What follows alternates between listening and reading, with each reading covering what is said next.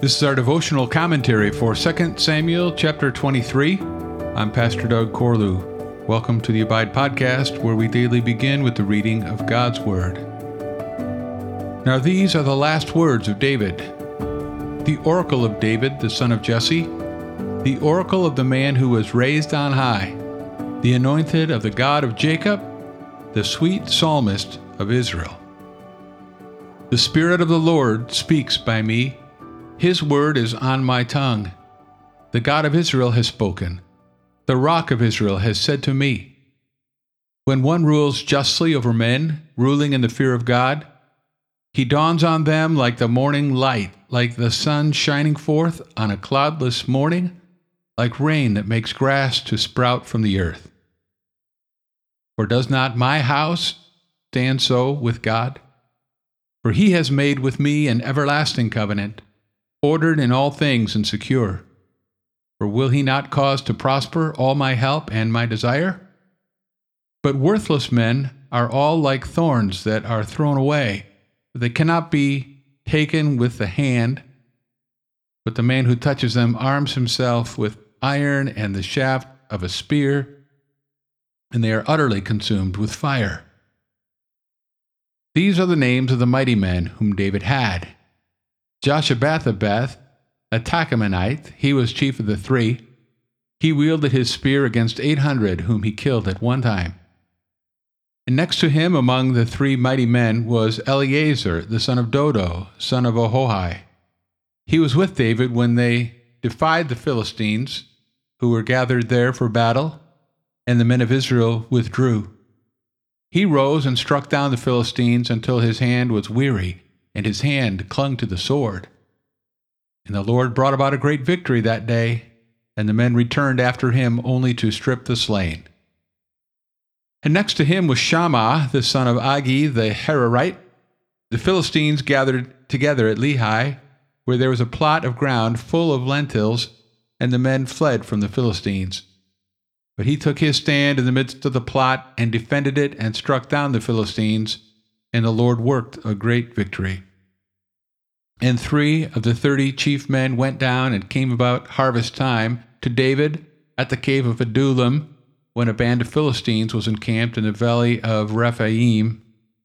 David was then in the stronghold, and the garrison of the Philistines was then at Bethlehem. And David said longingly, "Oh, that someone would give me water to drink from the well of Bethlehem that is by the gate." Then the 3 mighty men broke through the camp of the Philistines and drew water out of the well of Bethlehem that was by the gate, and carried and brought it to David. But he would not drink it. He poured it out to the Lord and said, "Far be it from me, O Lord, that I should do this.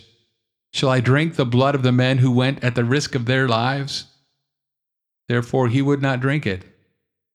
These things the 3 mighty men did. Now Abishai, the brother of Joab, the son of Zeruiah, was chief of the 30, and he wielded his spear against 300 men and killed them and won a name beside the 3. He was the most renowned of the 30 and became their commander, but he did not attain to the 3.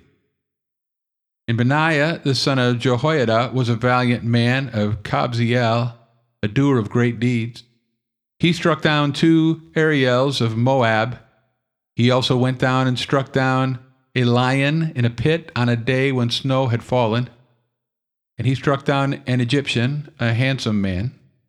The Egyptian had a spear in his hand, but Benaiah went down to him with a staff and snatched the spear out of the Egyptian's hand and killed him with his own spear. These things did Benaiah, the son of Jehoiada, and won a name beside the 3 mighty men. He was renowned among the 30, but he did not attain to the 3. And David set him over his bodyguard. Asahel, the brother of Joab, was one of the 30.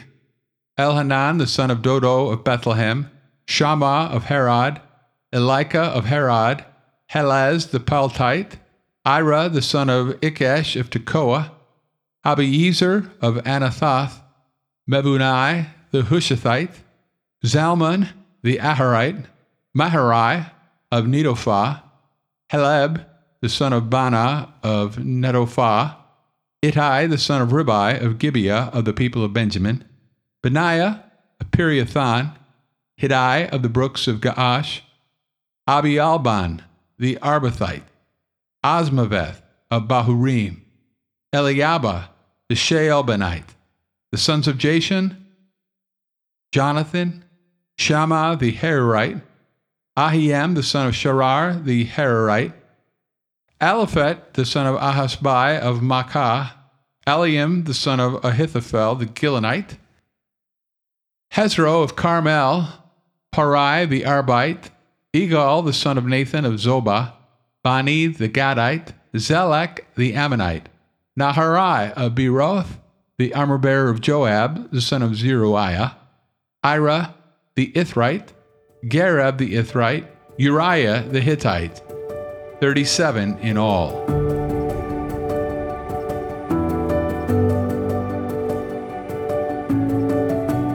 Immoral, corrupt, oppressive, power-hungry. These are words that may come to mind when people think about rulers of this world. Whether elected or imposed, warring leaders and factions can decimate a land and its people. Citizens are forced to flee if they hope to survive, much less flourish. We have seen so little of the kind of ruler described in 2 Samuel 23, a ruler who does not crush or dominate his people, but refreshes and nurtures them. At one level, David's last recorded words describe the blessing any group of people will experience when they have good leadership. Whether it's the coach of a team, teacher of a classroom, supervisor of a workforce, mayor of a town, or father of a family, if the leader is competent and caring, those under that leadership will benefit. Such a leader brings freshness and vitality to others, like a pleasant sunrise or a nourishing rain. Verses 1 through 4. But at a deeper level, David is writing prophetically, looking into the future, to describe a coming king who will rule over all people in perfect righteousness. The Spirit of God is filling David to speak of the final representative of the Davidic dynasty. This is a divine revelation of Christ, the Messiah. People are energized under the leadership of this one who establishes justice and renews his servants. The kingdom of God is attractive to them because the king is attractive. In their service to him, they seek to reflect his ways even now. But not everyone wants the kingdom which is to come. Some want no part of the righteous ruler's reign. So they will be excluded from the kingdom they despise, thrown away, and utterly consumed with fire.